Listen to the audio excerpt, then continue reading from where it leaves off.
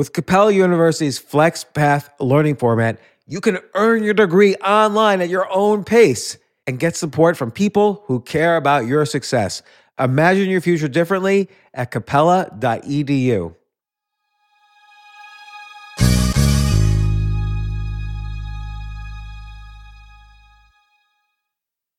Oh my gosh, I cannot believe this is the 500th episode. This isn't your average business podcast, and he's not your average host.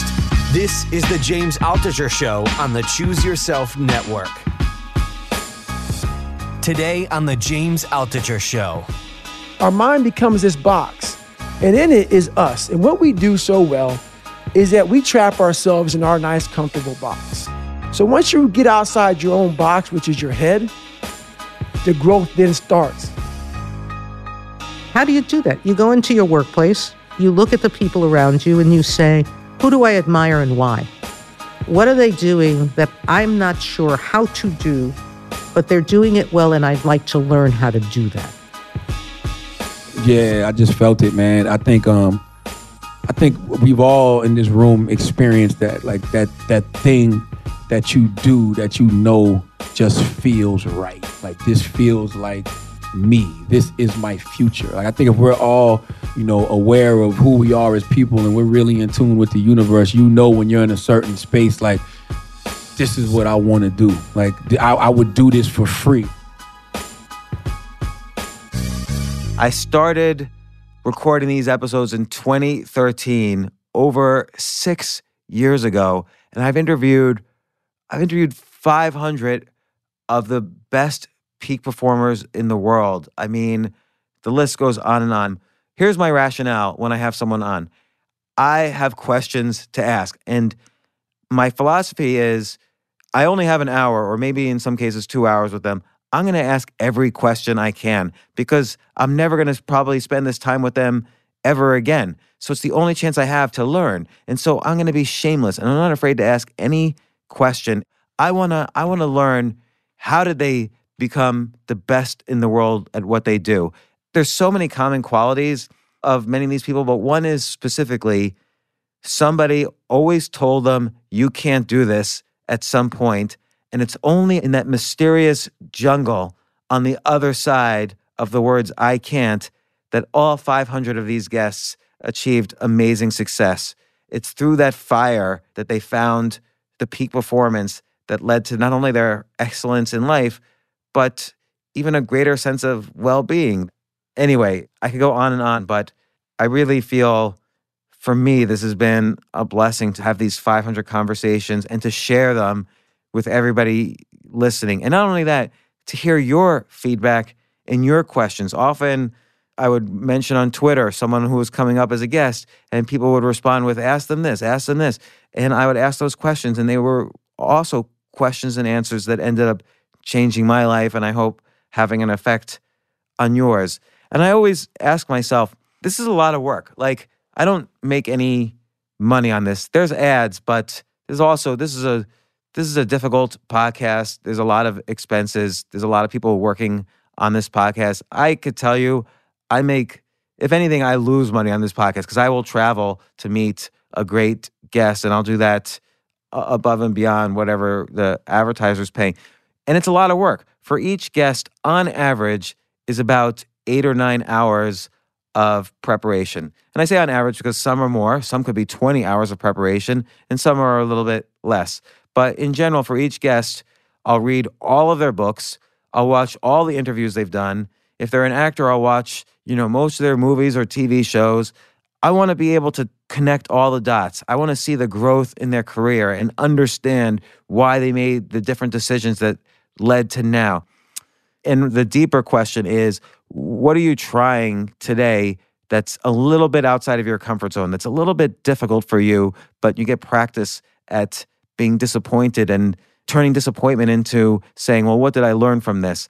I don't know. I could go on and on about each guest, but why do I continue to do it is I'm still continuing to learn so much. We have so many great guests lined up that I'm so proud of, and I can't wait to talk to them. We probably ask 30 people a day to come on this podcast. And it's interesting, my podcast producer, Steve Cohen, he has this philosophy, which I call the 16 touches philosophy, which is basically in order to get a great, great guest, you have to reach out to them on average 16 times without being annoying. And then eventually, he's always very confident, they'll say yes.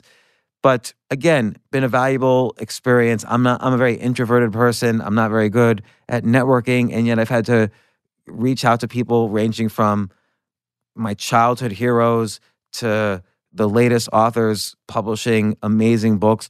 But now I just want to mention, I hope you guys also are getting something from each podcast. If there's more you would like to learn, or if there are topics you're interested in, or if there's areas you think I should explore more, please leave a comment on the reviews. I always check out the reviews on the Apple Podcast. Subscribe to the podcast on Apple Podcasts. It really helps me out a lot. And ask any questions or leave any review, and I'll read them and hopefully even respond to them. So to celebrate these 500 episodes and how meaningful this has been, not just as a career thing, but this podcast has been life-changing for me. It's certainly more than 10% of my life in terms of the hours. It's probably I've spent more hours working on this podcast than any other endeavor in my life, except for maybe writing. So to celebrate 500 episodes, I took clips from all the different episodes, just from the last 100 interviews, and I'm doing this every 100 episodes. Here's what you'll get from this episode. You're going to hear about developing a mindset that actually pushes you to do what you want in life. So much is about mindset and how I always say there's this daily practice to choosing yourself. And I found this to be true once I started this podcast for every single person I interviewed. How you deal with your physical health, how you deal with your emotional health, your creative health, and your spiritual health. Every single person I interviewed was focused on these 4 components, and that's part of developing a mindset. And so important, you're going to hear how people develop a sense of humor, because life is pretty hard. We all have tragedies in our life. We all have breakups that are, that really take us down, or people who reject us or betray us, or we get fired from a job, or we lose someone due to illness or accident. Who knows? We can't predict the changes in our lives. And developing a sense of humor about these situations, I'm not saying laugh at always in the face of tragedy, but learning to observe kind of the comedy in life, learning to observe the comedy that's folded in between these major tragedies in our life. This helps us to propel us from day to day with that sense of humor. It helps us to observe the things around us in a more 360-degree way. And you're going to see a lot of that in these last 100 episodes.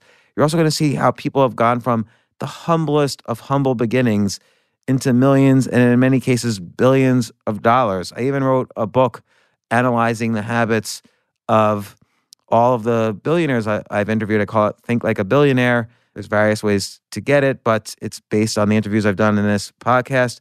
You're going to hear from psychotherapists that I've interviewed. You're going to hear from business moguls. You're going to hear from peak performers of all types, athletes, comedians, rappers, writers, a Supreme Court judge. I mean, I'm really proud that this podcast was the only podcast, I believe, that a Supreme Court judge has been on.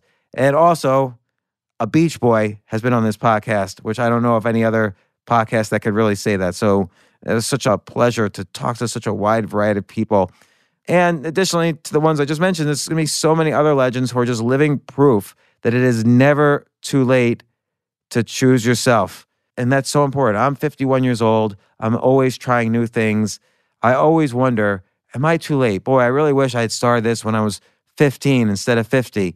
But I'm always reminded, and I think Julia Cameron, the author of The Artist's Way, who was on the podcast, she even said that just the thought when I think that I'm too late or too old, that's almost like an emotional prison around my creativity. And she really inspired me. So to get started, you'll hear from one of my favorites from the past 100 episodes. This guy is incredible. His book, Can't Hurt Me, is incredible. The podcast, again, was life-changing for me. And I'll admit, not every podcast I do is extremely life-changing, but this one was. I would say, even though I did this podcast about 6 months ago, I would say I probably quote this guy to other people at least once a day. And so the guy I'm talking about, author of Can't Hurt Me, David Goggins talks about how he rose from nothing to be probably one of the most physically fit people on the planet. And it was pure, raw pain for him, not only physically, but in every aspect of his life. And so inspirational to see what he had been through and what he talked about. Among the many quotes I have quoted him from the podcast, one thing I said to someone just yesterday is that this applies physically like in exercise, but it could apply to anything. When you feel you're at your very limit, where your body is screaming, stop, the pain is just too much.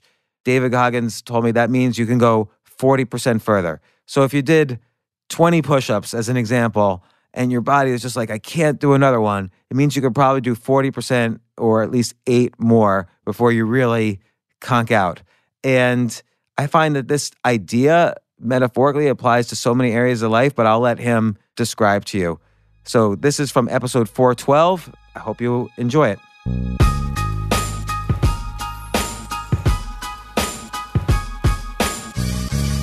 This table is a box shape, and we live right here. But outside this box-shaped table, how much space is in this room? A lot. Yeah. That's our mind. Our mind becomes this box, and in it is us. And what we do so well is that we trap ourselves in our nice, comfortable box. That, okay, I'm good at reading, writing, running, and I'm good at bench press. So this is what we do in our box. Outside the box is squats, deadlifts, mathematics, science, space travel, all this shit out here that I'm not good at it, so I'm gonna stay in my box. I did that for several years. Once you peek over the box and you look and you see, fuck, there's a whole fucking bunch of space out there that I can grow in.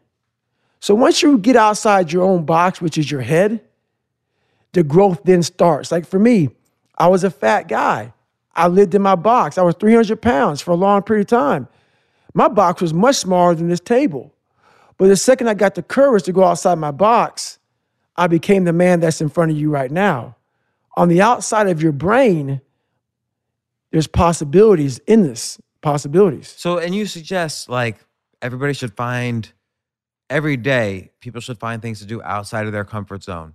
So like what's an example of this outside, let's say, the physical realm? Right. Like, because, like you said, you went, it was, you had this life change where you were, working for Ecolab. You were basically, it's almost like a movie. I feel like I've seen the movie where, you're cleaning off cockroaches in restaurants. It's a true and story, you decide yeah. you're going to go, be like a SEAL, and you get inspired by this TV, and then you go out and do it, and first you fail, and then you totally have the arc of the hero. Like it's the perfect hero's journey.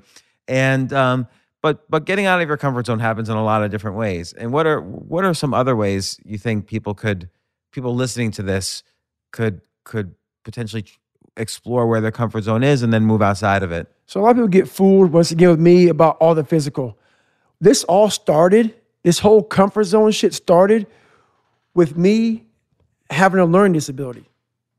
So if you read the book, you know that I cheated all through school. Had a 4th grade reading level up to my junior year. So where my being very uncomfortable happened was how I learned is very different than everybody else, than most people. Most people nowadays, you have a learning disability, oh my God, it's so bad, it's so horrible. A lot of learning disabilities mean one thing. The amount of work and self-discipline you have to put into yourself is beyond any kind of physical thing you can ever do. And I realized that at my kitchen table my junior year in high school when I wanted to go in the military, and I couldn't read I was reading on a 4th grade level. And I got exposed. My life got exposed to the world, and it was very embarrassing. My mom didn't even know I was cheating. She was working 3 jobs, trying to make ends meet. And so she got this letter from school and saying, hey, your son is flunking out of school. That's why I put my report card in there. And that's from cheating. That report card was from cheating. So, I was obviously cheating off, the wrong people. So, but basically how it happened was I realized for me to get in the military, I had to pass this watered down SAT. It's called the ASVAB. I failed it repeatedly, kept on failing it and failing it and failing it. I realized, okay, I have to learn pretty much from elementary all the way to high school in 6 months for my last time to pass this test. And it was a daunting task. We only had $15, a week we could spend towards a tutor. So I had 4 hours a month, and I had to pretty much learn all of high school in a period of 6 months on my own. So that became very difficult for me. And literally every night I would buy these spiral notebooks, and I had these manuals, mathematics, English, science, all these manuals. Basically, like 4th grade, 5th grade, 6th grade, 7th grade. And I would go through and I had to literally memorize these manuals because I couldn't learn like everybody else. So I went through, I would get my spiral notebook, and I would start writing each page of the manual. And I would go back through and write like page 1. Imagine this. Imagine getting a science book. And how you learn the science book is writing 700 fucking pages down 4 times.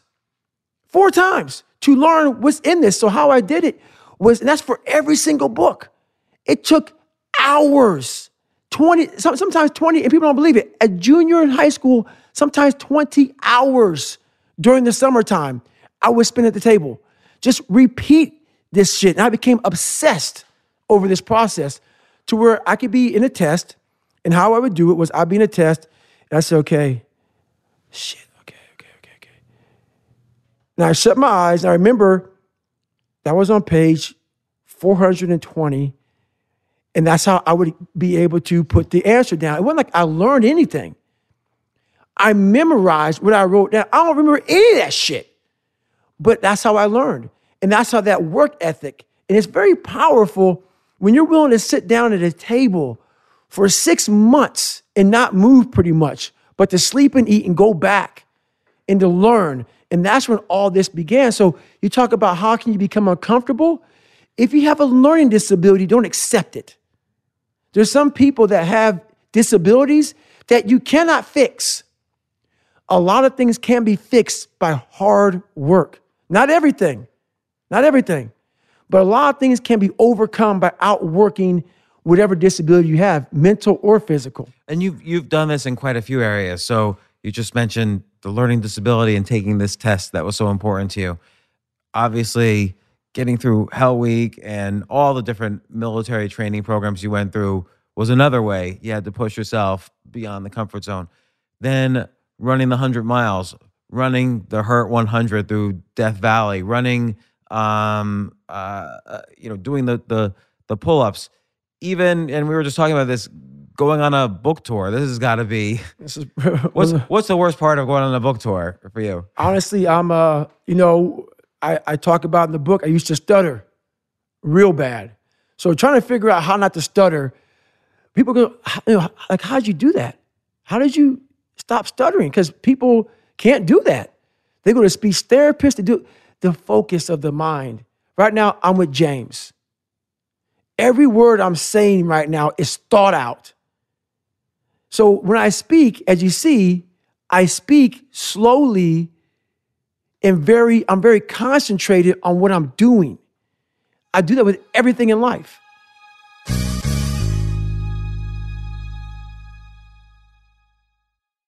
This next clip is from Scott Galloway, such a smart guy. He wrote The Algebra of Happiness. He's also written books about technology and technological companies.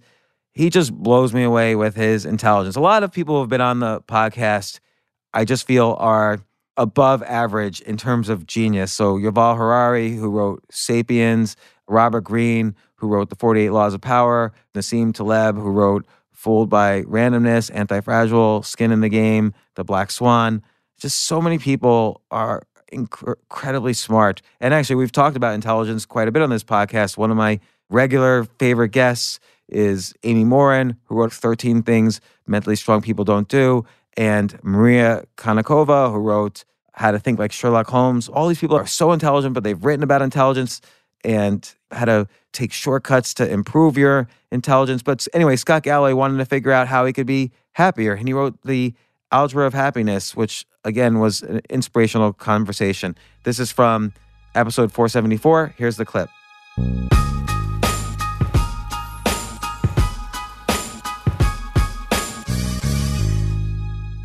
Yeah, so for me, it comes from a place of anger. My father suffers from it, and it's just, again, you know, I was talking to, I think it was my sister, and I speak to my sister pretty much every week, and she asked me, she said, and I can answer almost any question or at least pretend to try, and she said, Scott, why are you so pissed off all the time? And I didn't have a good answer. If you look at it, I'm sure as you look at your life, being born in America, having access to state-funded education, having a wonderful family, having economic security, you know, liking what I do, I just have no excuse for being pissed off. So I started thinking a lot about just managing my own happiness. For me, depression are the only times I've felt real depression is when I've isolated myself from other people. And kind of when I moved to New York, I was living in San Francisco. I didn't like what I was doing. I was in e-commerce because I thought it was cool. I didn't Right, like... so just to mention, you started Red Envelope, was one of the companies you started as an e-commerce company, went public in the first .com boom. By the way, our stories are parallel. Yep. I sold my first company to a public company in 1998. You rode that rise and fall, and then you had a similar rise and fall in 2008, and then your ups and downs. Your financial ups and downs are very similar to mine. So I'm rich. No, I'm not. I'm rich. No, I'm not. Anyway, so 99, I just decided I didn't like my job. I didn't like myself. I didn't like my friends. I thought my friends were basically unremarkable people who were super fortunate or mistook being blessed with being interesting. Think that? Like what stood out to you? I thought a lot of the people I were hanging out, and again, it's a reflection on me and the friends I chose. I remember going to Davos. I got invited to Davos because in that day and age, if you were 33 and had a shaved head, you must be a fucking genius and know insight into the cosmos. And so I got invited to Davos a bunch of times. I made a bunch of friends there, and I just realized the only reason I'm friends with, a majority of my friends is because I'm trying to surround myself with quote unquote impressive people so other people will think I'm impressive. And I thought, am I really getting a lot of joy and camaraderie from these people? Are they getting it from me? And the answer was no. So I kind of freaked out, pressed the reset button, got divorced, resigned from the board of Red Envelope, moved to New York, basically left everything behind, and joined the faculty of NYU. Part of that list? I wanted to change my life dramatically. I literally wanted to kind of start over, and nothing really bad happened. I'm a wonderful woman, and people would say to me, "You're never going to do better." And I would say, "Well, I want to do different." And quite frankly, it was a selfish move. I think it was a function of the fact that I could do it. It pretty much always came down to me. That was kind of my first, second, and third priority was my happiness and my selfish needs. So it probably wasn't what I call a high character moment in my life. But I moved to New York, and we're talking about depression. I kind of became an island. I isolated myself, and that is, I basically only left my loft. I disengaged from friends. Obviously, wasn't married any longer. My mom had just passed away, which really took a toll on me. And then I basically only leave my loft for like food, sex, and go to the Ready Teller. And about 24 months into that, and occasionally do a little bit of kind of pretend work because I had some money, so I needed something to kind of pretend to do. And then I realized kind of 24 months into it that an instinct kicks in that if you continue to do this, you're going to die early. And there's a lot of research showing that men who live on their own die 8 to 10 years earlier than men who are engaged in a family. Women are better at this because they maintain social connections. But if you're a man and you want to check out early, just kind of start hanging out alone a lot. And typically... Well, how do they die? Well, any number of ways, but essentially you have, and it makes sense, kind of a low resolution security camera on in your brain trying to figure out if you're adding value. When you're on the Stairmaster or on a rowing machine and sweating, you fool the security camera into believing that you're hunting prey or building housing, and it secretes a hormone that's really good for you. When you're engaged at work or doing a crossword puzzle, you fool the security camera again into believing that you're making important decisions for your cohort or your clan, and decides for you to let you stick around. When you're sedentary and not engaged in other people's lives and challenged and physically active, basically the security camera figures out you're not adding any value and stops secreting the hormone that clears out the bad cholesterol, and you can develop any number of ailments, whether it's depression or diabetes or you want to live a long time, you better, especially as a man, you better be engaged. And the number one source or the number one indicator of longevity was how social they were, or simply put, how many people in their life did they care for, or how many people in their life did they love? And it makes sense because if you think of what the camera really wants in terms of survival of the universe wants to prosper. When a sun dies, it comes back a bigger sun. The universe wants the next generation to be stronger, smarter, faster. And so it creates incentives around things that are good for the species. Eating food is fun. Having sex feels great. And most importantly, caring for others is the most important thing to the future or the survival of the species. So it's the most rewarding thing. I try and segment love into three things: the love you get as a kid, unconditional love; transactional love, which is the majority of the kind of types of love that you and I are engaging in at this point, where we get something in exchange. We get intimacy, economic security, sex, whatever it might be, a safe household to raise a family.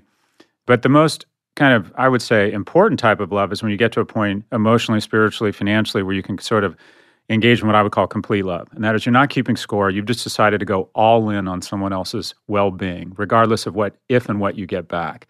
And at the end of the day, that is the most important single attribute, motion, notion, activity for the success of the species. And so if you can get to that point, it's also the most rewarding. And most people get to it instinctively with children, but I think really self-actualized people get to it with a lot of people in their lives. So they decide, I'm going to stop keeping score. I'm just going all in and on having an irrational passion for this person's well-being.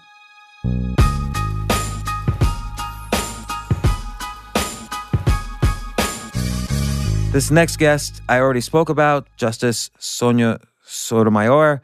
You know, I always wondered, these 9 individuals out of all 300 million people in the country that essentially decide, the buck stops there at the Supreme Court when deciding what laws will ultimately become law and which ones are unconstitutional. These people have such a big responsibility. And I did get that sense going to the building and speaking with her, how almost as like a sacred trust they treat that responsibility, and even their relationships with the other justices, which we discussed.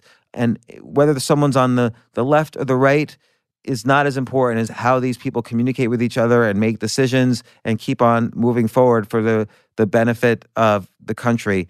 And it was amazing to talk to her. So if you want to go back, hear the full episode, it's number 442.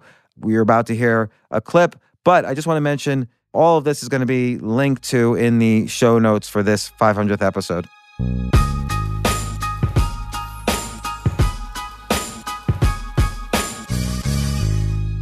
When I was in law school, and I described this in my book, I went to a big private law firm and didn't have a good experience there.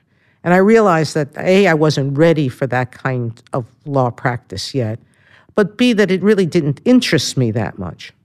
And so my third year at Yale, I was literally in the library studying one night and had to go from the library to the women's bathroom, which at the time at Yale Law School was at the other end of a very long hallway. And as I walked towards that area, I saw a sign outside of the door that said Public Interest Panel. And it was a panel of public interest lawyers, some of them quite notable, talking about their work as alternatives to going to a big firm. And I poked my head in and I saw at the back of the room some food. And consistent with being a student then, I listened, and they were introducing the last speaker, and I thought, maybe I should just step in and listen to him, and then I can get some food, which I did. And it turned out to be my future boss, Bob Morgenthau. And he talked about the work in his office and how at 23, 24 years old, when we graduated from law school, we would have more responsibility as a lawyer in his office than we would have in any other area of law in which we would think of practicing at that stage in our careers. And that intrigued me. And so when his talk ended, we happened to be right next to each other online, and we started speaking, and he said, come interview with me tomorrow. And I looked at him and said, I will. And I did. I went and interviewed with him, had a wonderful interview. He invited me to his office and thereafter offered me a job, and I took it. This wasn't in my plans. It was a spontaneous decision in the sense of that it wasn't planned. But I do think that you have to plan your life and be willing to stop at a moment and take a new opportunity when it fits within things that make sense to you. Like, what excited you once he said, come interview with me? The idea that I would have the responsibility he talked about, that I would go into a courtroom, because I had already done one trial advocacy class and one barristers union, which is a fake trial at Yale. And I knew I was very good in those public speaking aspects. I had debated in high school. I'd done a fair amount of public speaking in my life and really enjoyed that aspect of things being quick and quick-fired and things being fast-paced. It's much suited to my personality. And I had gone to walk around the DA's office and realized this could be exciting work. And I took it. But so that moment, not planned, but understood in terms of what I was good at, that it presented an alternative that I should take. And so what's interesting too is obviously you were very good at what you were doing. And there were probably many good people at Yale studying law. And let's say you were even the best. We don't know, but let's say you were. Part of it too is taking advantage of opportunities. You met somebody on a line and took advantage not of luck because you availed yourself of the opportunity to go to this public interest luncheon. You were standing on line with somebody. You said yes. But there's always a combination of being good and networking with good people. And I noticed throughout your career, there's always people who you could go to it for advice, you could go to for networking. That seems always critically important. You have to select those. You have to look for them. And you have to pay attention when you're doing them. How do you do that? How do you do that? You go into your workplace, you look at the people around you, and you say, who do I admire and why? What are they doing that I'm not sure how to do, but they're doing it well, and I'd like to learn how to do that? And then you go and you volunteer to work for them. And it means extra work. It means that you do what they're assigning you and everybody else is giving you. But you go and seek that person out. And even if you have to work later hours and longer hours, you do it to impress them. In short order, and it's happened throughout my career, they'll take you over. They'll want to work with you more because if you're useful and helpful to them, they're going to want to work more with you. And that's what's happened throughout my career. So in every setting I've gone to, I've looked for mentors who I think possess skills I don't, and skills I want to learn. And I seek them out to A, learn them, but B, to practice with their kind of integrity and professionalism. Because it's not something that comes to anyone innately. It's something you learn. And so you have to pick people that are valuable to you in the sense of being good people doing good work.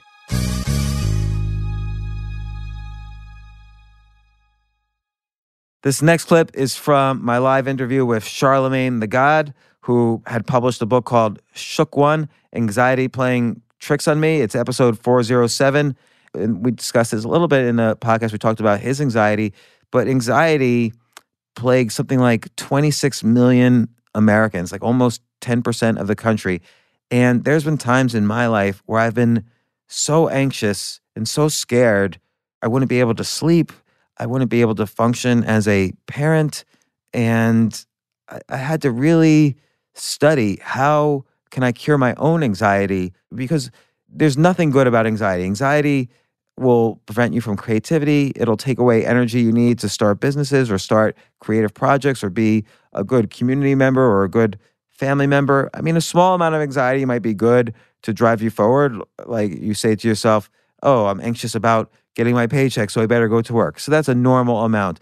But in our society, it's almost like we feel we're perpetually in the jungle being attacked by lions, and all we're doing is we're sitting still looking at a computer screen. And so that's why anxiety gets out of control often in society. So I was really grateful that Charlamagne came on the podcast. We did it actually in front of a live audience. It's episode 407. Let's roll the clip.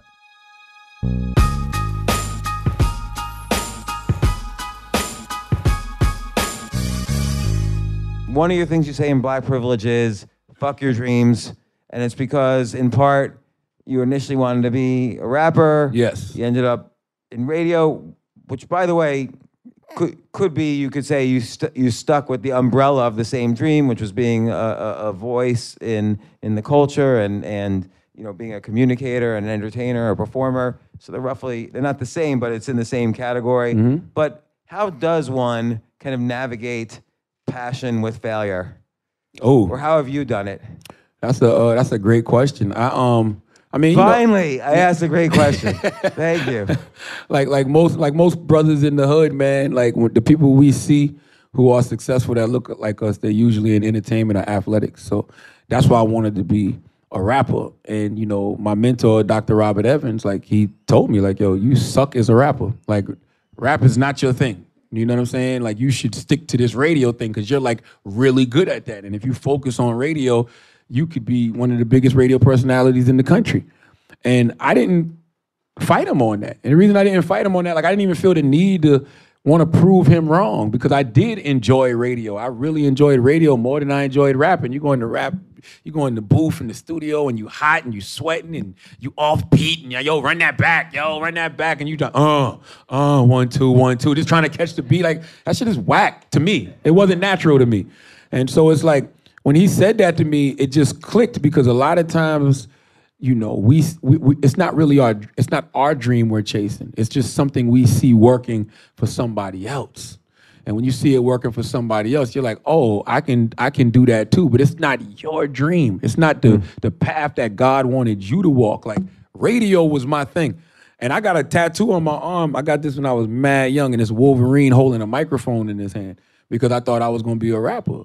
And I just knew that microphone was going to change my life. But I realized now that microphone wasn't, the spit bars. It was the How did you know? spit How did you know content. radio? Did you feel something different the first time you started doing a radio show? Yeah, I just felt it, man. I think we've all in this room experienced that, like that thing that you do that just feels right. Like this feels like me. This is my future. Like I think if we're all aware of who we are as people and we're really in tune with the universe, when you're in a certain space, like, this is what I want to do. Like, I would do this for free. Like, I genuinely enjoy doing it. Like, it lifts me up. It makes me feel empowered. It inspires me. Like, I don't even care about the money. I just like doing radio, and that's what it was for me. Like, it was almost like I would always get in trouble when I was in school for being a clown and being disruptive. So someone listening to this who is trying to figure out, like, oh, I'm 40 years old. I just got fired from some weird job. I want to figure out what I love. I don't know. It's been 20 years of working the grind. I want to do now something I love. What could be the first step? Not At the 40? last step, but the first step. At 40? Yeah. I don't know. You should have had that figured out by 40. 40? Don't let them down. Don't let them down. They're listening. I'll tell you one thing. Don't rap. They're listening in their Nobody's car. going to respect a 40-year-old rapper trying to make it. Okay? But they're listening in their car. They're on the edge of their seats. They're listening to you. What they want to reinvent. They just got fired. That's not that easy. I got to hear more. Like, it's got to be a little bit more nuanced than that. I need to know exactly what it is you're trying to do. Because it is a lot of people at 40 that's quitting their jobs because they want to be entrepreneurs now, but it's because they have products that they want to sell, or they got T-shirts that they've made, or they've got some idea for an app that they want to push now, and all of that's great. But I got to hear more. I got to know exactly why you're quitting your job at 40 years old, because I thoroughly believe that it's 168 hours in a week, and I believe that it's more than enough time to chase your dreams and deal with your reality. And the reality is you got bills.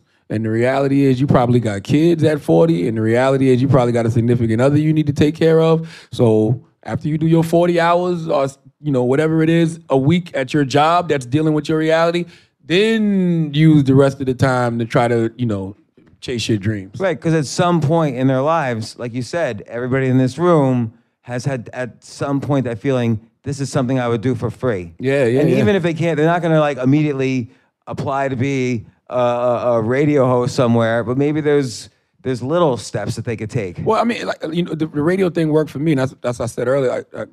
I grew up in school. I got kicked out of 2 high schools, and I was a class clown, and I was disruptive. That's what any progress report, any write-up that you would see, disruptive, class clown. Now I get paid to be disruptive and a class clown on radio. So it's kind of like I took those, so-called flaws and made them my strength in a way. So I think that's what everybody needs to do. Like sit back and figure out what it is that you're good at, or what you were disruptive at the age of 13. Exactly. That might be your thing. Like you might have been the guy who was in school who just always drew all the time. Like you was just always drawing, and you was a very good drawer, and you used to get in trouble for not doing your homework because you was always drawing. Did you ever pursue art?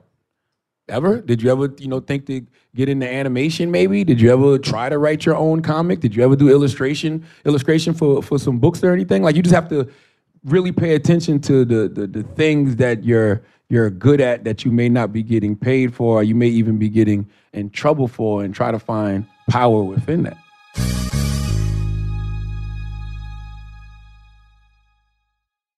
John Paul DeJoria is one of the most insane billionaires I've had the pleasure of interviewing. First off, this guy was homeless and living in his car, and from that beginnings, he had to use just raw salesmanship and creativity to build up to a career, to create an empire for himself. So first he created Paul Mitchell Hair Systems, and then he recently sold Patron Tequila for something like $3 billion.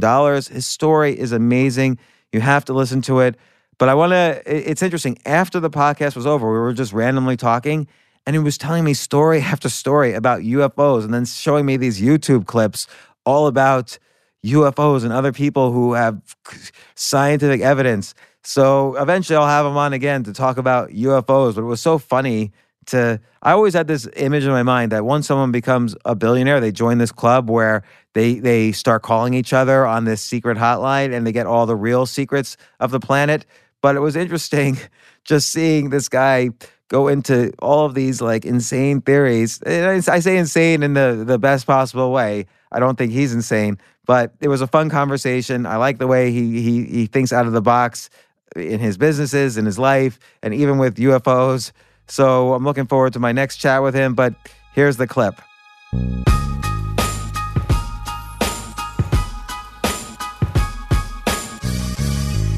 Obviously, you've achieved great success, and great success happens by being as rational as possible in terms of building, companies with thousands of people, motivating them, leading them, executing on products, selling all over the world. That requires, great intelligence, great rational behavior, great ability to understand emotionally the people around you and work with, people you love and trust and so on.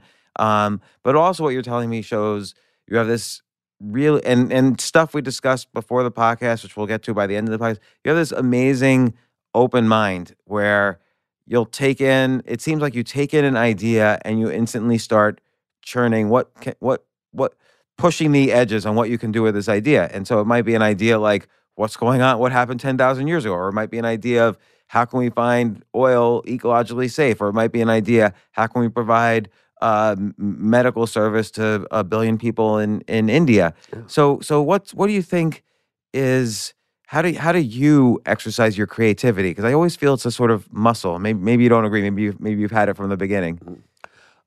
Being on your planet, our planet, being on the planet Earth here, okay, one can experience... Are you an alien? Well, I'm as human as you are, okay?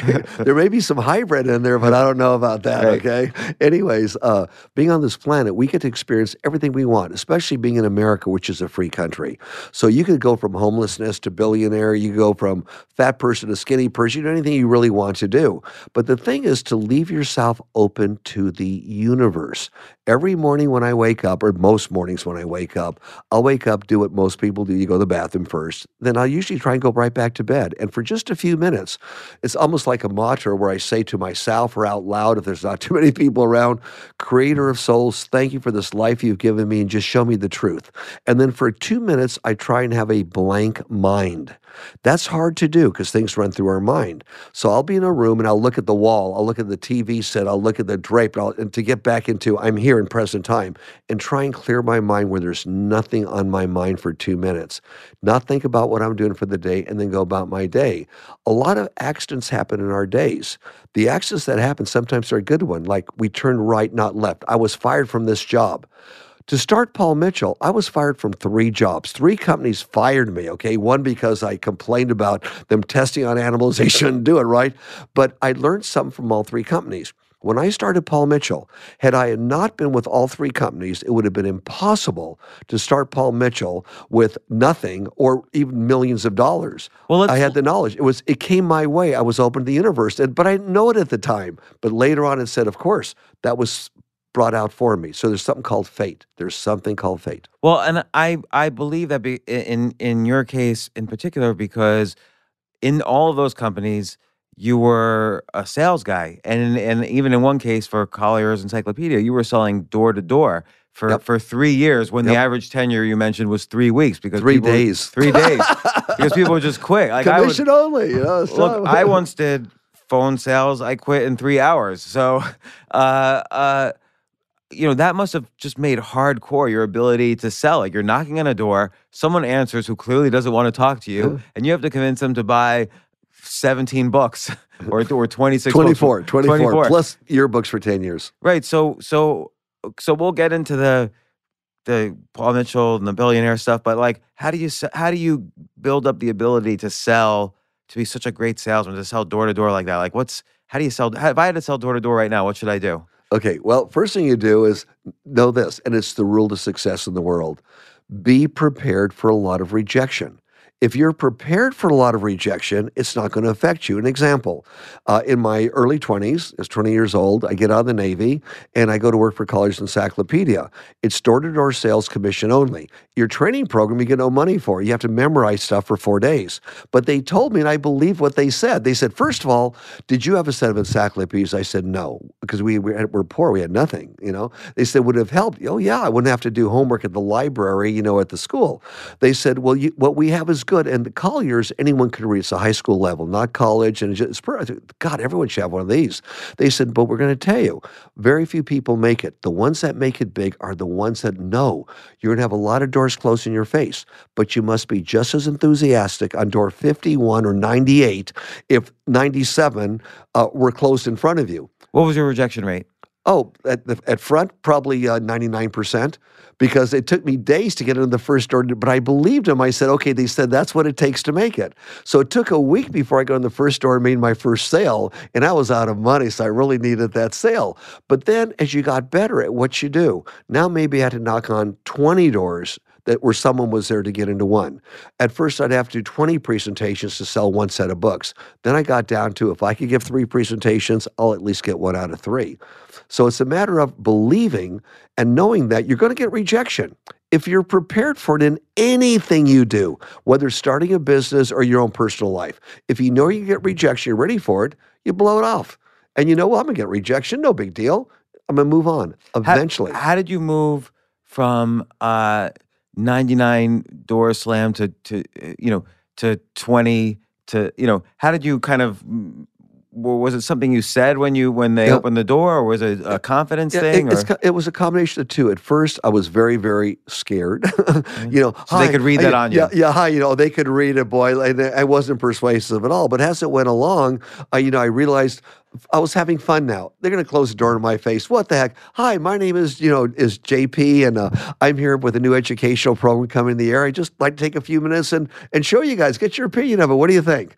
Or something like that. I want to make it easier and easier and easier, but still remain truthful. Why did you say, and I know we're getting into the weeds with this, but why did you say a new educational program in the area as opposed to have Collier's Encyclopedia? Only one guy ever asked me, are you selling something? And if so, what are you selling? I said, encyclopedias. He goes, you hit the right door. I love books. Come on in. Because people wouldn't let you through the door. If they thought you were selling, as opposed to like you telling them information. Yeah, I'm here to sell you a set of encyclopedias. Would you like to see them? No, thank you. Goodbye. So you have to get them interested. So it's an educational program. It's unique. It'll only take a few minutes. And then in the matter of the first 10 minutes, I show them enough in a prospectus book to get their attention. If they're interested, then I will continue to go on. If not, politely thank them for their time and effort and move. And then you also had this idea in your head that if you were a kid with these encyclopedias, your whole life would have been better. So you had that enthusiasm. It would have helped. Oh yeah, I knew it would. I would have loved to have a set of books in my house. We didn't. We didn't have any money.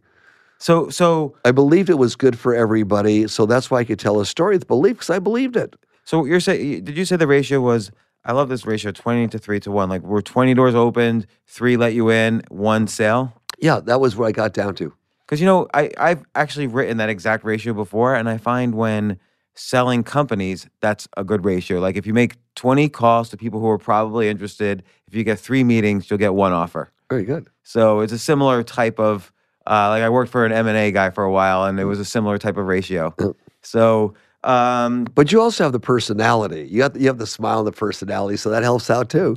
Yeah, but maybe I didn't at first. Like, I don't know. You probably did all the time. I don't know. You have to develop at first, confidence. I don't even know what I looked like at first. I was just afraid till I got used to doing it, and then it was fine. So okay. Then you worked for these companies, and each one, it seems like you were doing better and better at sales. There was one point in the movie Good Fortune where I thought to myself, he's definitely getting fired. And that's when you were making more money than the CEO of the company. Yeah. You cannot make more money than the person who's paying you, or else they're going to fire you. That's rule number 1. Yeah, exactly. But he was very foolish because I worked for only $3,000 a month salary, which was low. I left a higher paying job for that, and 6% of new sales. I tripled the size of his company. So I got that extra 6% of all the new sales, not existing sales. He just said, oh my God, now it's ongoing business, which means the next year I'd only get 6% off new sales. So each time I got that, I may have made more than him, but that following year, he's going to make more than me. So he was, but that's the case. People are irrational in general, and you have to kind of use your rational behavior to work around the people who are irrational. 3 years after I started John Paul Mitchell Systems, that same particular gentleman called me on the phone and said, I'd like to give you half my company free. Will you come and run it for me, do what you did for Paul Mitchell? I said, no. I mean, I'm doing this with Paul Mitchell now, but thank you anyways. I wish you good luck. And I think they're out of business.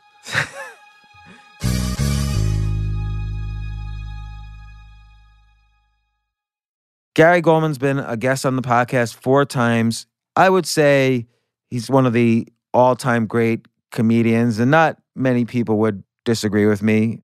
But what was interesting is the very first time he came on, I don't know if you remember, this was a couple hundred episodes ago, he was so quiet. I had to ask him in the middle of the podcast, are you okay? And he admitted then, he was almost, I felt like he was red. I didn't know what was going on. And he admitted he was depressed. And then when he came on the next time, he said to me, he was so depressed. He had been hospitalized. He was quitting comedy, moving back in to his mom's house.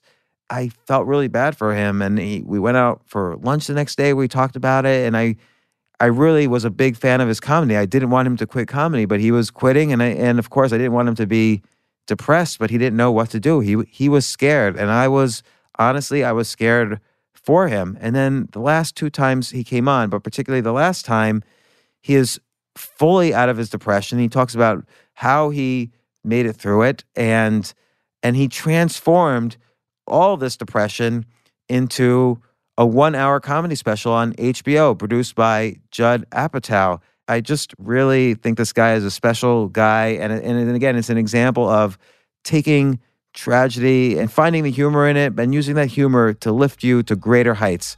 So here's Gary.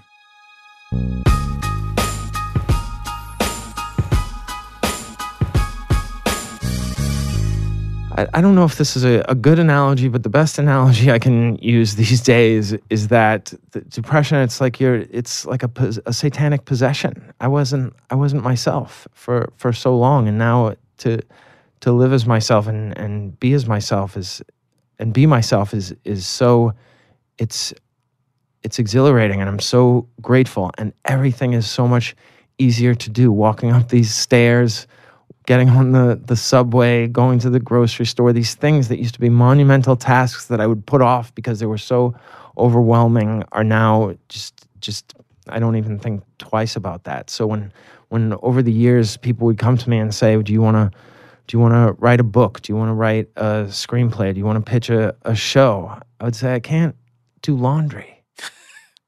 Is that almost sounds like no, it's not. It's not. I couldn't even do laundry. So the idea of me writing a book, it's just, yes, I'm very flattered that you think I have that in me, but I may, but my tools are ruined. Yeah. Well, it's funny because even so I must have asked you a couple of times in the past few months to come on the podcast, and finally our schedules clicked. But just in the past few weeks, you've been writing on Twitter these hashtag Goldman tips, Yes. like a comedy tip of the day. And often it's not just it's a tip for any kind of art. Like it could be a writing tip. I saw someone tweeted, all these are working for me for music. Yes. So they're really about art and the discipline and work and attention one should pay to being an artist of any kind. And I feel like these tips are picking up steam. So clearly there is a book in you that's coming out, bit by bit over Twitter, which is exciting to watch, because I've been following these tips. I realized maybe by day 4, this is going to be a regular thing, and they were fantastic. Now we're on day 22. Yeah. So and each one has been like a game changing tip. Oh, wow. So we're gonna talk about them in a little bit, but I wanted to ask you too about, I want to start with some of the things we ended with the last time, where you talked about depression and you were about to take a break then. But I do want to ask. Actually, I totally. Now I need to get slapped in the face to find out. We were talking what I about was depression. Let's talk about depression. So, when I last saw you, you were about to move back to Boston for a little while. Yeah. You were kind of medication resistant to Yeah. clinical depression. Yes. And you had been for a while. Yes. I remember when you came on for the first podcast, it was early in the morning, and that was a bad time for Oh, you. yeah. You could barely speak. You had no volume in the voice. And then the second time I had scheduled it in the afternoon, but still you were grappling with this demon. Yes. And it wasn't like a situational thing. It was like Oh, yeah. a medical thing. Yeah, it was chemical, yes. You had been hospitalized. Yes. And it's interesting because a depression has a rhythm, and it affects more than just your mood. It slows down your speech, your access to words, and also your confidence in speaking, and it's hard to make connections. My doctor said that a lot of psychiatrists refer to it as faux dementia, because you get a lot of the memory and cognitive issues that you get with dementia in adult patients. So it's alarming how many things that I experienced but completely forgotten. It'll really upset my girlfriend, because she'll say, "Oh, you don't remember that at all?" And I said, "No, it was in the depths of the depression, and I don't remember it." And she'll have such vivid memories of certain things, and it's sad. Well, why do you think it's? I mean, and they say that also about bipolar. That bipolar often. The initial symptoms almost can seem like early onset Alzheimer's. Yeah. And I wonder what's the connection between, like, some things are somehow not moving into long-term memory. Is that because the depression gets in the way? Like, is it anxiety or is it depression? I'm not sure. It might be a combination. My psychiatrist would probably have more specific ideas. He's even for a psychiatrist, he's an expert on these things. He's got a great reputation. His name is Dr. Richard Friedman. He writes a lot of op-eds for the New York Times, so you can find a lot of his work. But I don't know what the connection is. I just know that it's the mood thing is only part of the depression, and there are physical things. Like I remember just my girlfriend would be walking, and she's a pretty slow walker, and I couldn't keep up with her. I would keep telling her to slow down and to wait for me, and it was so sad. It looked like she was my caregiver or something. I was just shuffling around, and these small errands, like 3 blocks to go get my dog some food, would just exhaust me, and I'd come home and be exhausted from just 3 blocks and a case of dog food. So it's just. The mood is terrible. That's the worst part of it. But there are the physical and the cognitive issues, and also there's no escape because you can't enjoy anything. Like I remember somebody saying, "Well, think of some of those things that you love to do and just do them exclusively." And the list was empty. There was nothing that I enjoyed doing. Watching movies, reading, which was my thing. I used to read 50 books at least every year, and for 2 years I didn't read a single book. I couldn't get through it. I couldn't concentrate. My mind would get so overwhelmed by the words, and I would just read things over and over again, and it just was too frustrating to keep doing. And what do you think? I mean, there's lots of causes of depression. Like, Yeah. there's lack of serotonin, there's lack of Yes. dopamine, there's bipolar. Yeah. There's situational, which might get confused with clinical. Sure. What do you think was triggering yours? And this is why a lot of people appear to be treatment resistant, because they don't know what kind of depression they have. Right. Yeah, I would say that it had to have been mostly chemical, because the thing that finally gave me the ladder to climb out was a change in medication. But it was the 7th or 8th change in medication within 2.5 years. Yeah, I've heard it takes Yeah. on average 8 years for someone to find the right treatment for depression. It's incredible. And they're saying now that there's some sort of saliva test where they can sort of narrow the Yeah, they can do a DNA. Yeah. They can do a DNA test and then match you against other people who were treatment resistant, but then eventually Yeah. found the right medicine. They match your DNA to see which one it most closely matches in their database, and then Yeah. they give you the same treatment that the one who matches got. Right.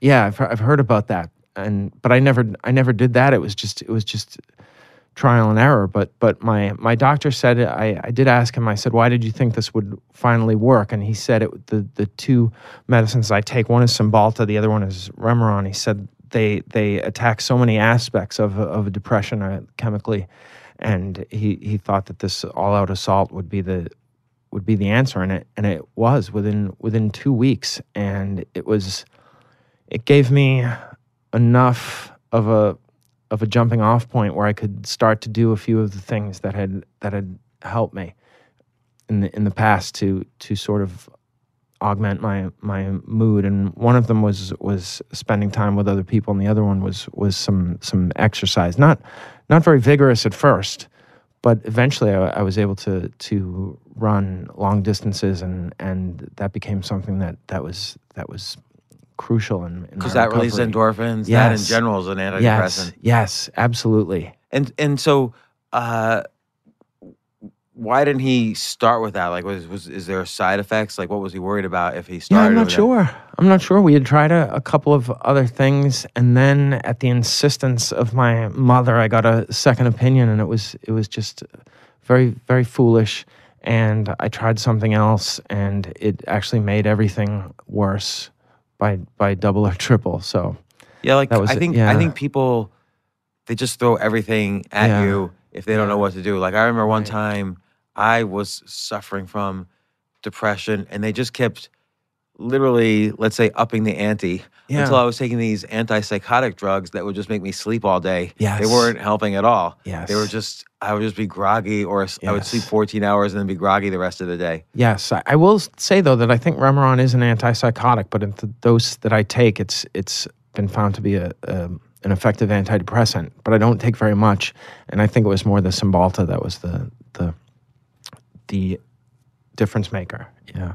And so what did you start after 2 weeks? What did you start feeling like? Did you start like the clouds cleared, or? Well, I don't know if you ever have this reaction to coffee, but some days it makes me feel all powerful and really confident, and I write things and I'm just energized. And for 2 years I would drink coffee and nothing would happen. Nothing would happen. I wouldn't get anything out of it.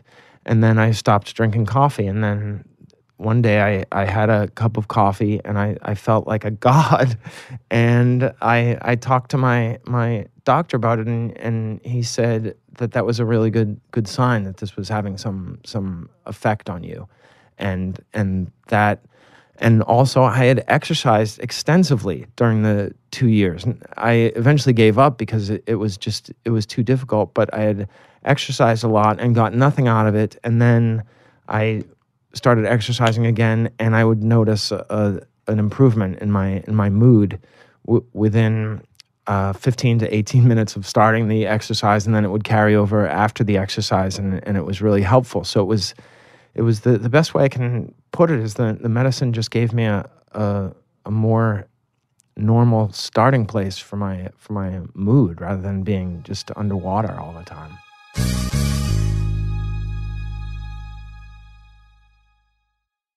So I remember in 1996, I went to my very first boxing match in Madison Square Garden. It was my very first time going to a boxing event ever, and it was in Madison Square Garden. It was Riddick Bowe versus Andrew Galati, and a riot broke out, actually. People were blocking the door. Police were trying to get in. I could see police hitting people. People would run up to me like, hey, join in. And it was just crazy. But that's not the interesting thing for me about this boxing match.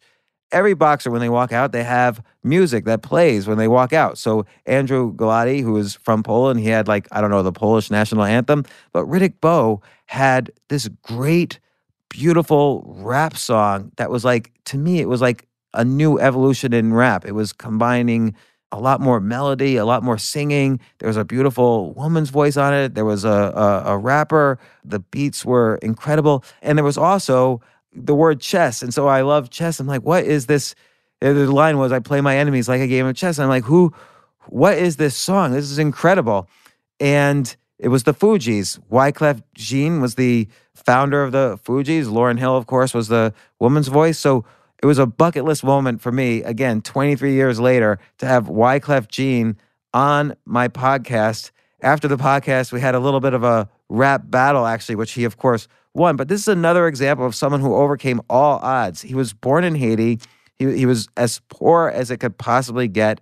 At age 9, he moved to the U.S. as a refugee. Hence, that's where the name The Fugees comes from, the rap group which he founded, The Fugees. He won 3 Grammys while at The Fugees. Now he's producing and creating every day. His life is a dream come true for him. He's also incredibly charitable around all issues related to Haiti and so on.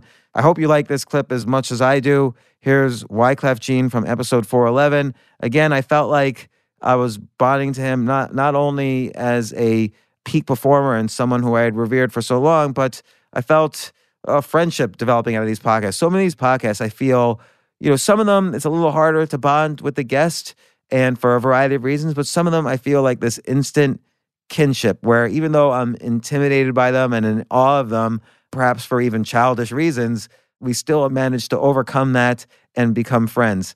And I'm always really grateful for that. A great example, by the way, is Jocko Willink. We almost make fun of the fact that we're complete opposites in almost every way, and yet we get along so well. And I've communicated with him outside of the podcast, and he's always been a great guest. He's been on several times. But let's first hear this Wyclef Jean clip.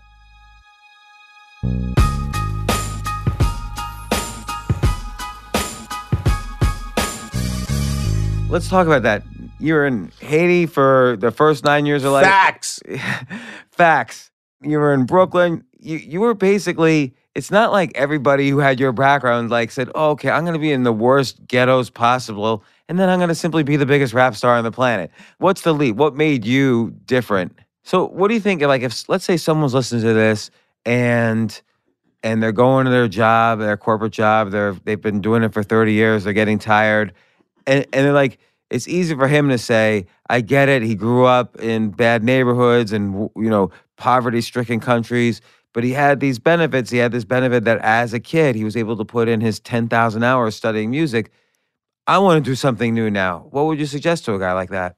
Yeah, well, I mean, I had absolutely no advantage. My come up literally was it wasn't like I had the time and was like, oh, my mom was on welfare. Let me spend. No, I was a security guard. I was the waiter.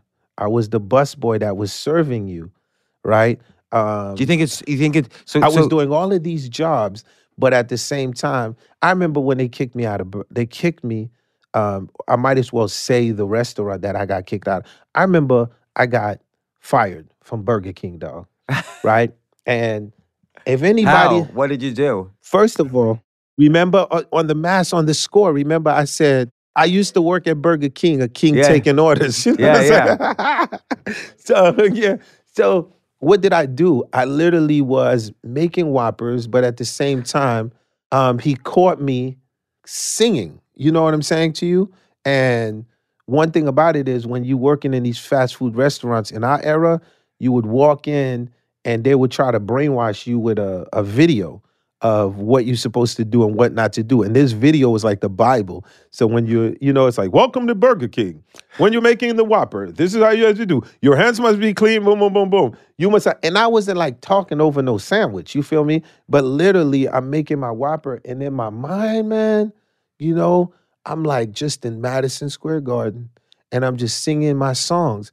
And the dude comes, he's like, what are you doing? What are you doing, Gene? And I'm like, I'm making a Whopper. He's like, no, you're singing over the Whopper. Is that what you're doing? I'm like, no, I'm not.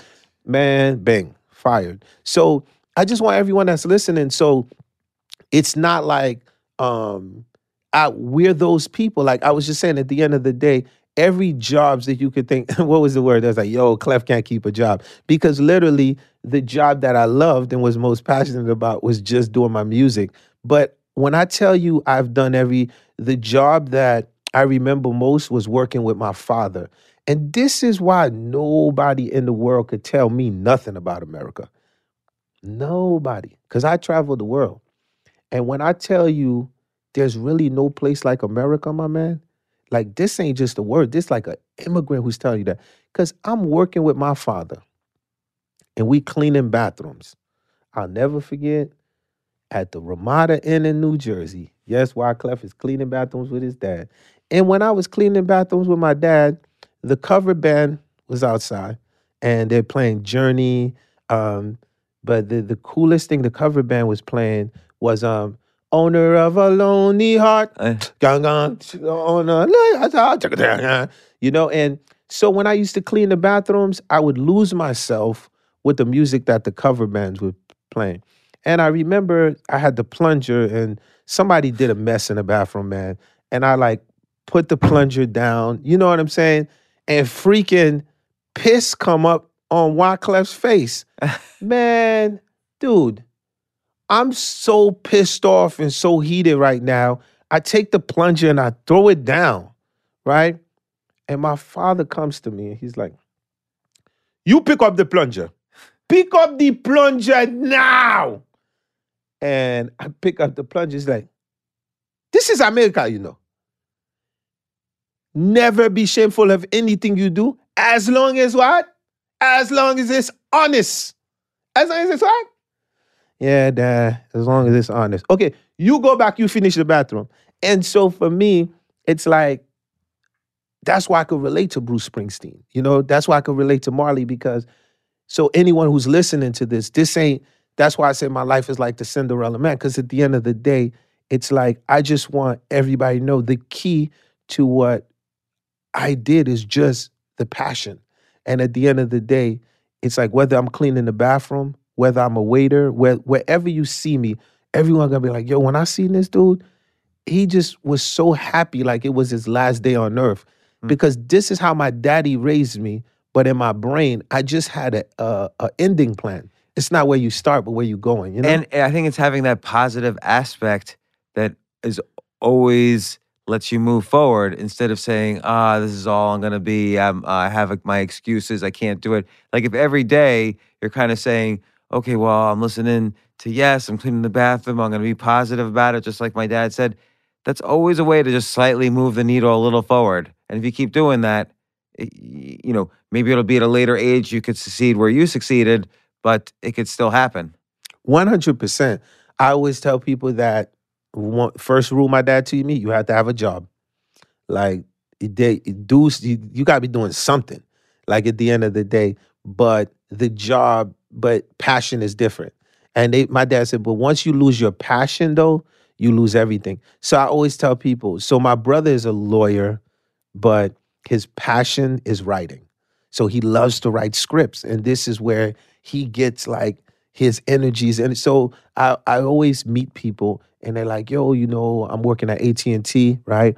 Or I'm an IT guy here. Or but then I also meet people that like, yo, I'm a doctor, but yo, I be DJing on the weekends. This is what I love. And somehow this is what they love. So I always tell us as humans, like, don't forget the true essence of life. Because sometimes it seems like you need that dollar. And because you need that dollar, so much, you only work for that dollar, then you turn around, you 6 feet deep and have not enjoyed the essence of life, which is adventure, and you have to have passion and find it.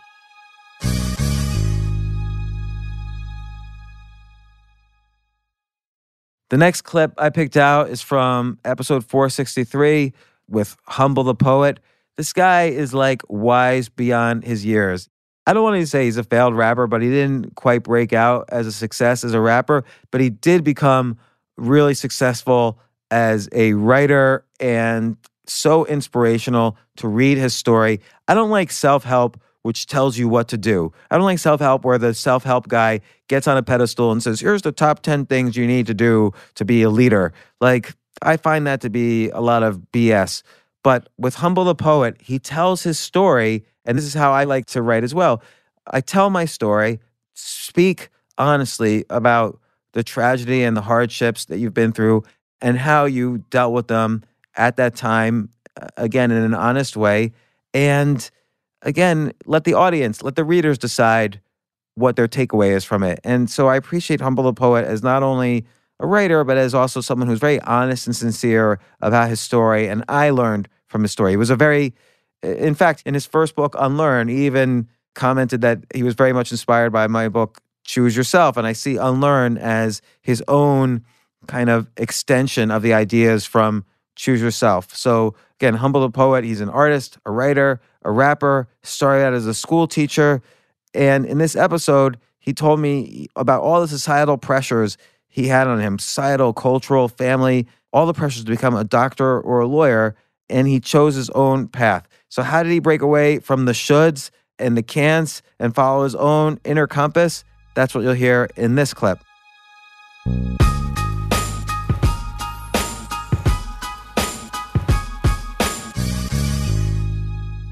We're all disappointed in life, particularly the harder we work for something. It means it's worth working for. It means it's difficult. It means we're going to suck for a while because it's worth getting good at. Like, for instance, I just randomly opened to a chapter 20 here. You can be whatever the fuck you want. So it strikes me that maybe people were telling you, maybe while you're writing this, you're thinking, maybe people were telling you, no, you can't be a rapper, you can't be a musician, you need this, or you need to be in LA or New York or whatever. And so tell me what this chapter means. I think, definitely when we think about, Biggie dedicating a song to the teachers that said he wouldn't amount to much, you always think about, and I always thought to myself, I was like, man, I know a lot of teachers. Teachers don't say that to kids.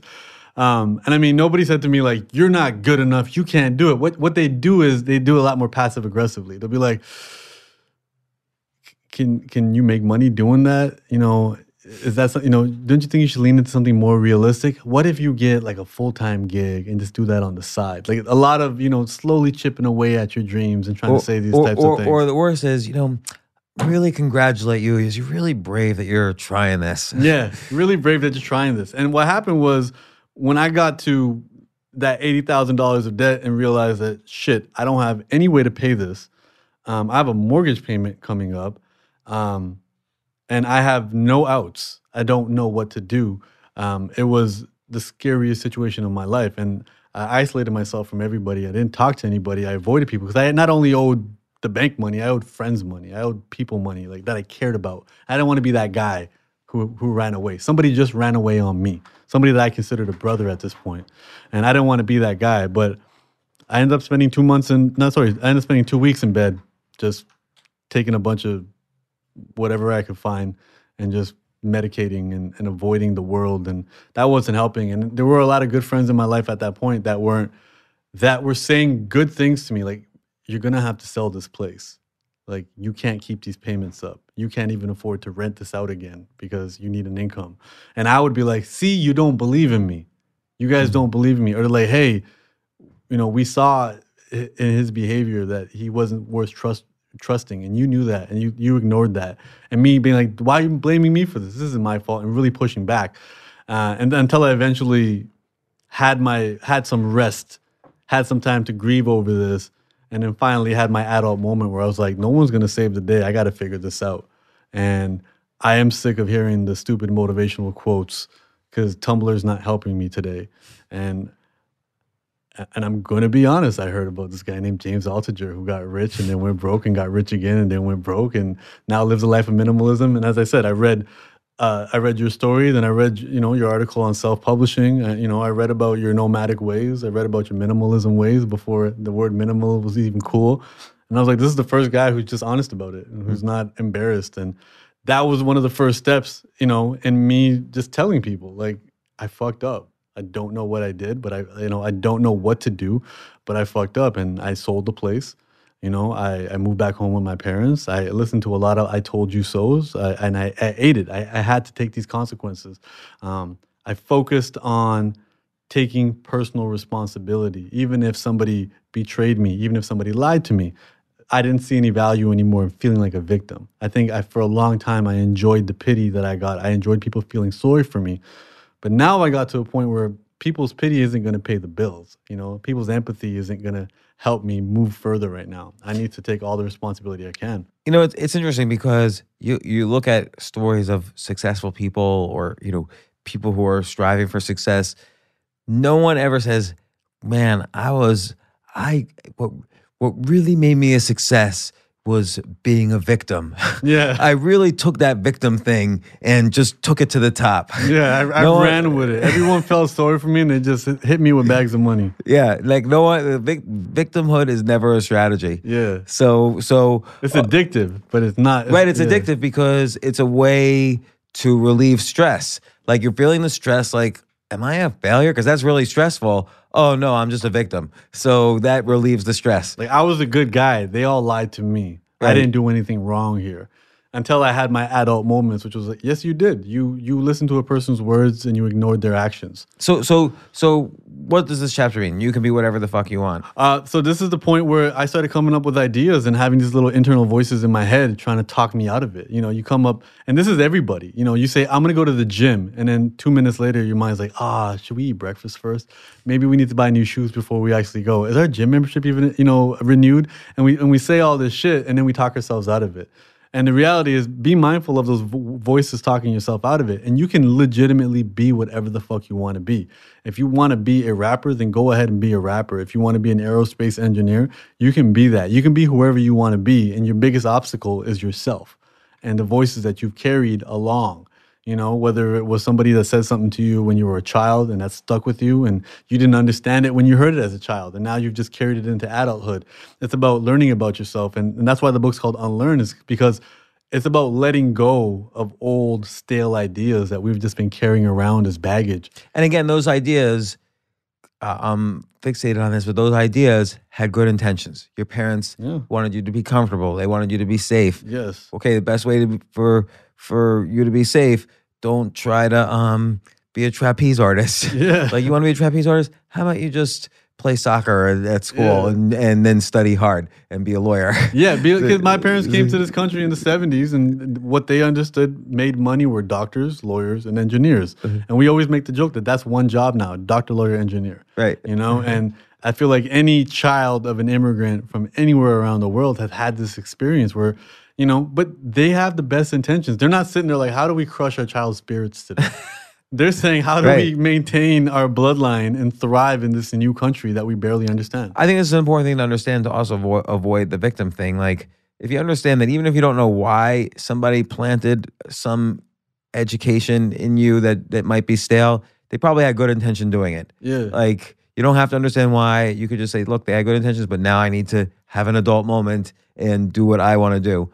And to your point of, like, anyone could be a rapper, not everyone's going to be, Eminem, but anyone could play some music, write some poetry, good or bad, and rap to it. Yeah. And then you could do it again the next time, and you're probably a tiny bit better than the first time, and so on. And if you have fun making it, then you win. If the reward comes through the work, and you're just enjoying the rainbow and you're not even thinking about a pot of gold, then you've already won. That's what 90% of the people haven't even realized yet.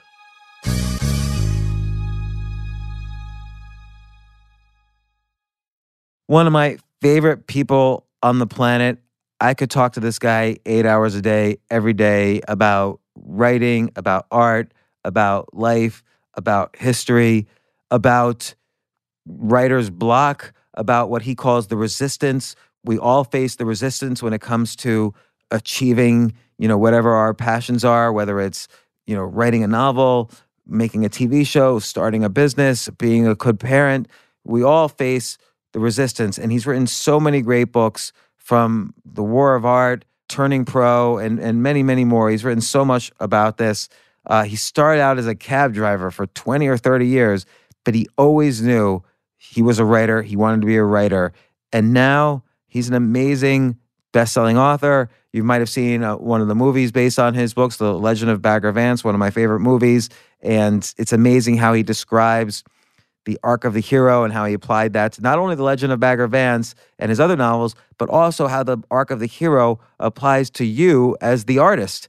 And so Stephen is always a welcome guest on this podcast. He's been on a couple of times. Let's play the clip.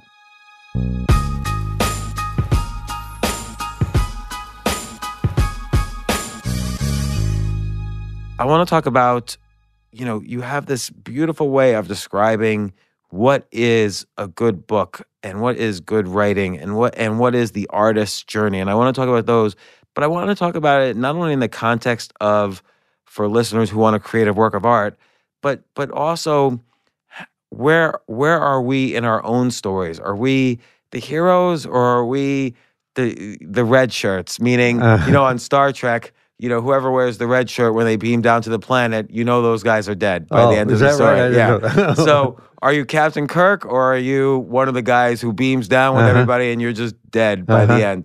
So because I think you kind of imply in these things that everybody is a hero of their own story. I don't think that's true. I think some people get the call to action and never respond to it. They have the opportunity to be the hero, but they don't respond. I'm sure that's true. But they should respond, and sooner or later, everybody does, I think.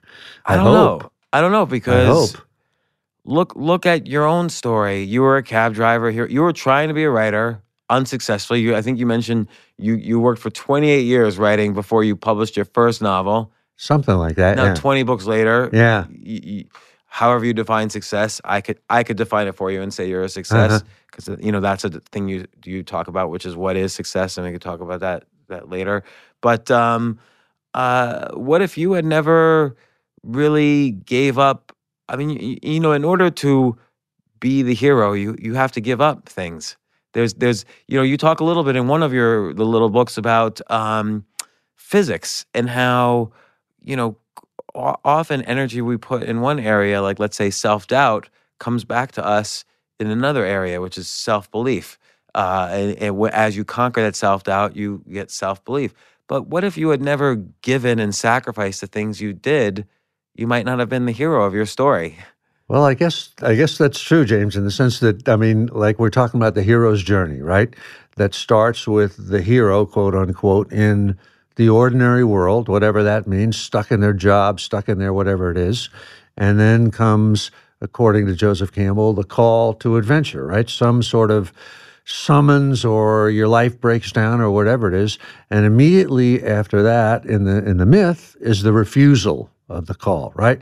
Like Luke Skywalker, when he first gets called to go with Obi-Wan Kenobi, says, I don't want to do it, or Odysseus, when he's summoned to the Trojan War, he does that whole thing where he pretends to be crazy and sows the field with salt.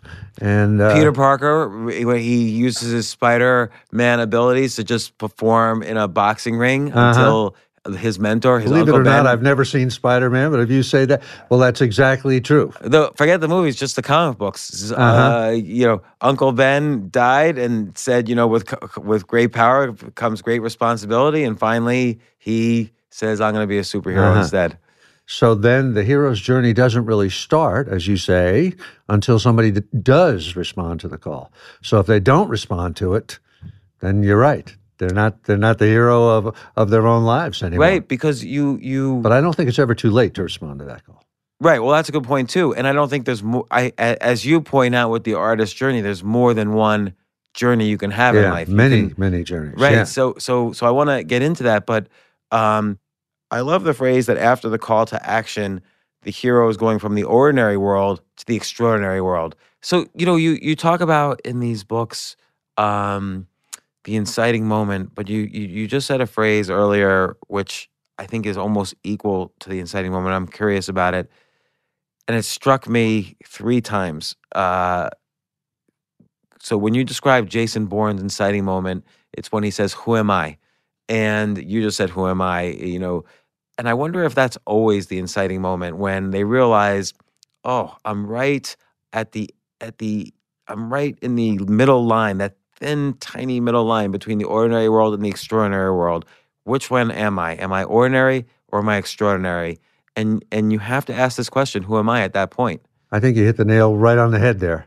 And it's like sort of what I was just saying before about how things will boil up inside you and spontaneously make you cross that threshold. Because I think that question from birth is the thing that plagues all of us, right? Who am I?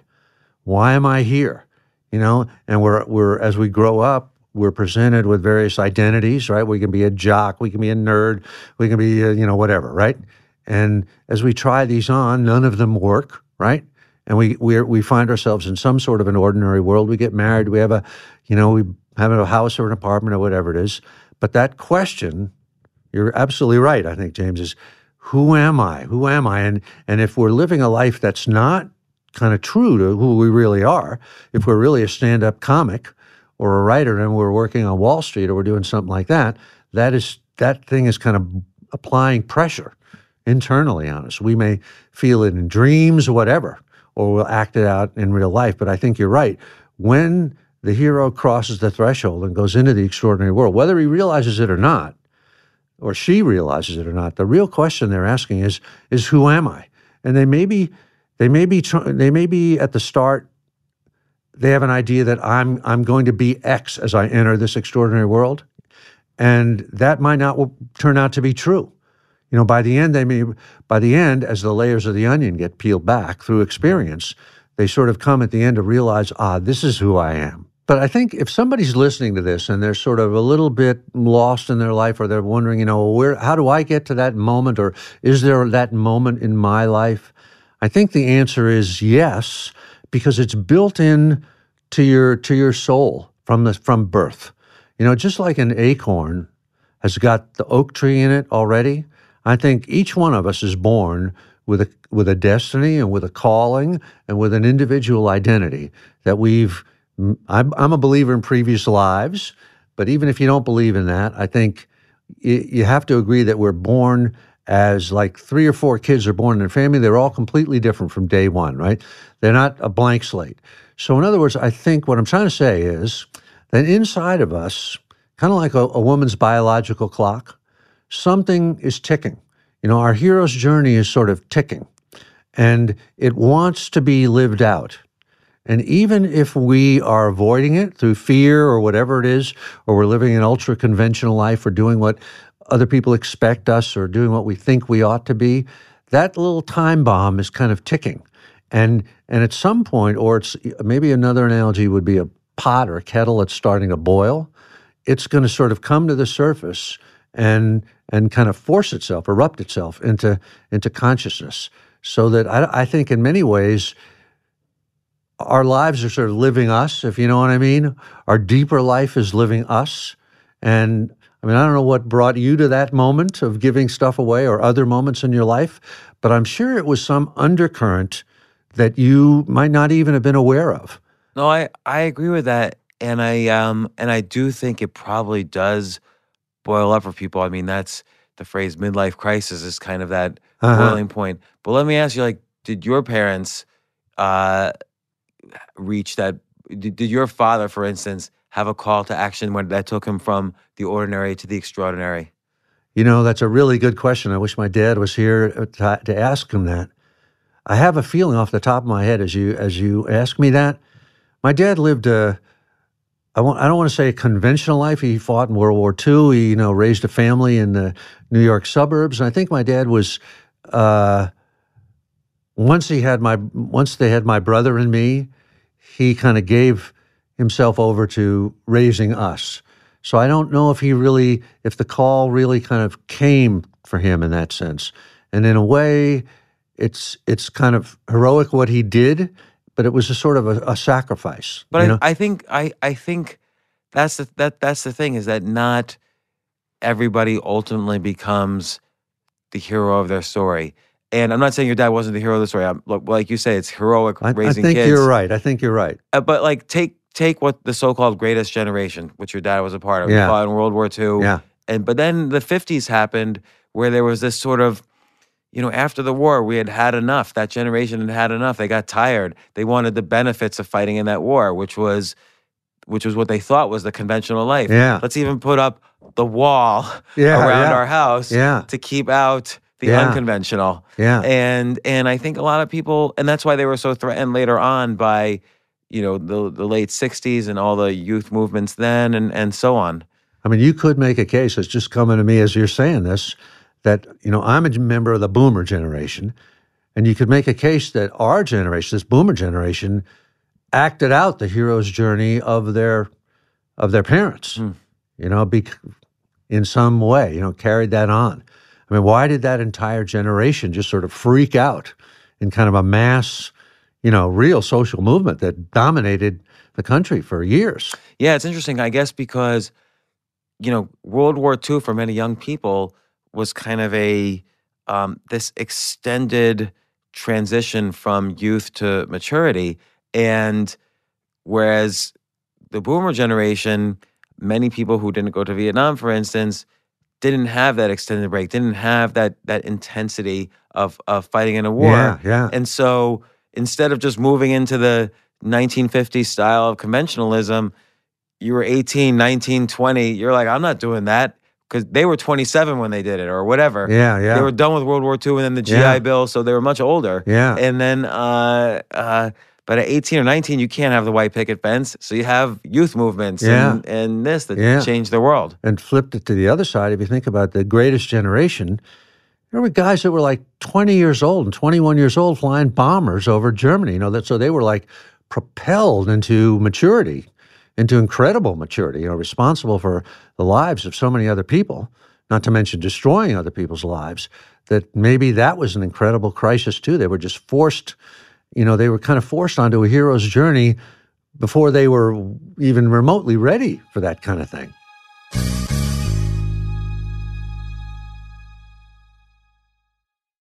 The next clip is, I've mentioned her earlier, Julia Cameron, author of The Artist's Way. Again, she writes so succinctly about creativity, and we're all hampered by our own beliefs and insecurities.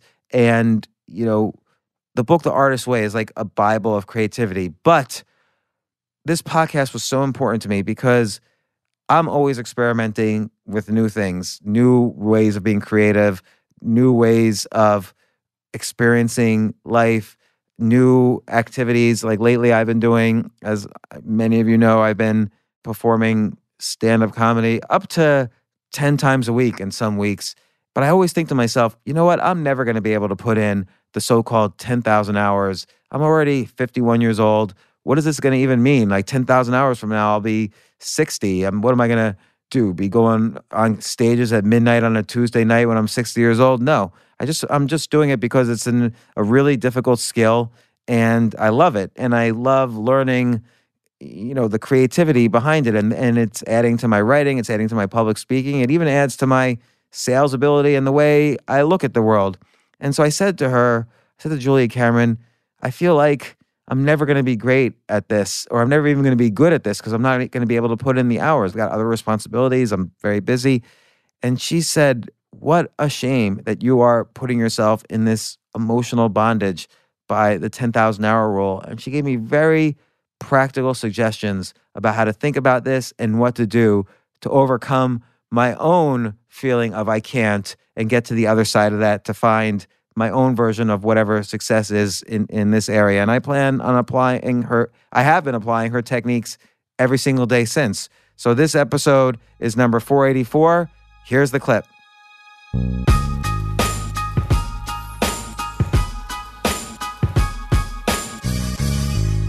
When I teach, I use lots of lists. I'll say, list 25 things that you love. I love rhubarb pie. I love green chili stew. I love Arabian horses. I love maple leaves. And when you list the things that you love, it's a very centering exercise. And I think it's important that we maybe jot down 25 things we love. And then when we are feeling at our most despairing, we look at our 25 things we loved and we think, wait a minute, I am the one who loves this. What other types of lists are your favorite lists? One called Counting Coup, which is from a Native American tradition. And that's, I'm proud that I taught my daughter how to ride horseback. I'm proud that I roller skated in Central Park. I'm proud that and you you list a list of 10 things you're proud of, and it gives you a sort of snapshot of your value system. Yeah, it's interesting. People tend to, whatever you put most of your attention on is a good way of describing who you are. So you look at like the internet now, if all you do is argue with people on the internet, then basically that's the type of person you are. If you focus on the things you love, then the type of person you are is a loving person. And I think that stuff is more valuable than people think, and does require to set aside some time to make those lists, or to do the morning pages, or to connect to that part of yourself, or to bring out your authentic voice. And maybe it's that, just to bring it back to my emotional terrorist, maybe it's that authenticity that often can skip the 10,000 hours, particularly on something creative. Well, I'd love to see you skip 10,000 hours. Me too. I've done like maybe 3,000 hours. I want to skip 7,000 now. So I think writing a list of these are the things that I love, writing another list, which I think is valuable, which is I love to dance. I love to hike. I love to, and you list activities that you love, and then you go back to the top of your list and you write the date of the last time you let yourself do it. That's great. And a lot of times you'll find you absolutely love making homemade vegetable soup and you haven't made it in 10 years. Yeah, because life goes by. When you're going, let's say the average person, or let's say the average American worker has their 9-to-5 job.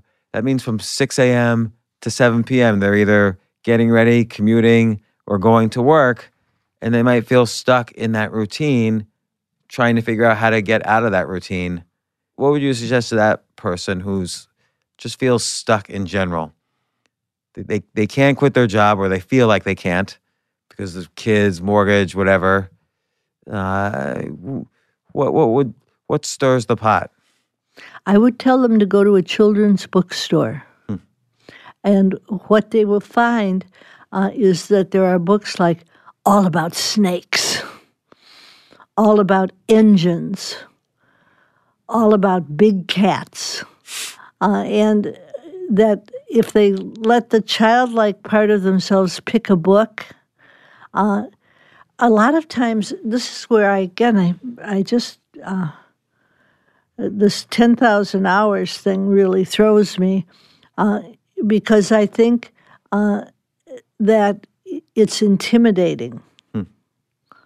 And you start counting and trying to say, well, did I ever have 1,000 hours? And I think I want to read another poem. Absolutely. And this one addresses the working drudge that is afraid to find something delightful. And the children's bookstore is a good source of delight. So are pet stores. Okay, this is called Come to Me. Come to me. There is no darkness in which I cannot see you. Come to me. My green heart holds your ancestors. They are waiting to hear your dreams. Speak to them. They know your name. Do not imagine you are alone. Do not imagine they have left you. They are listening, waiting for your voice.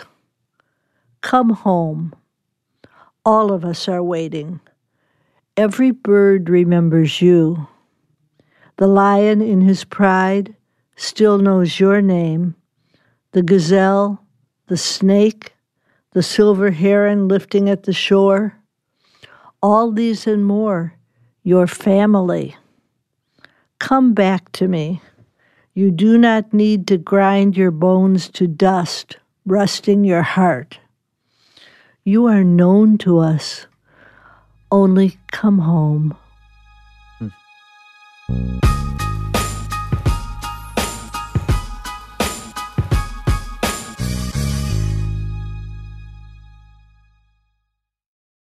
In a fast-paced world, every day brings new challenges and new opportunities. At Strayer University, we know a thing or two about getting and staying ahead of change. For over 130 years, we've been providing students like you with innovative tools and customized support, so you can find your way forward and always keep striving. Visit strayer.edu to learn more. Strayer University is certified to operate in Virginia by Chev and has many campuses, including at 2121 15th Street North in Arlington, Virginia.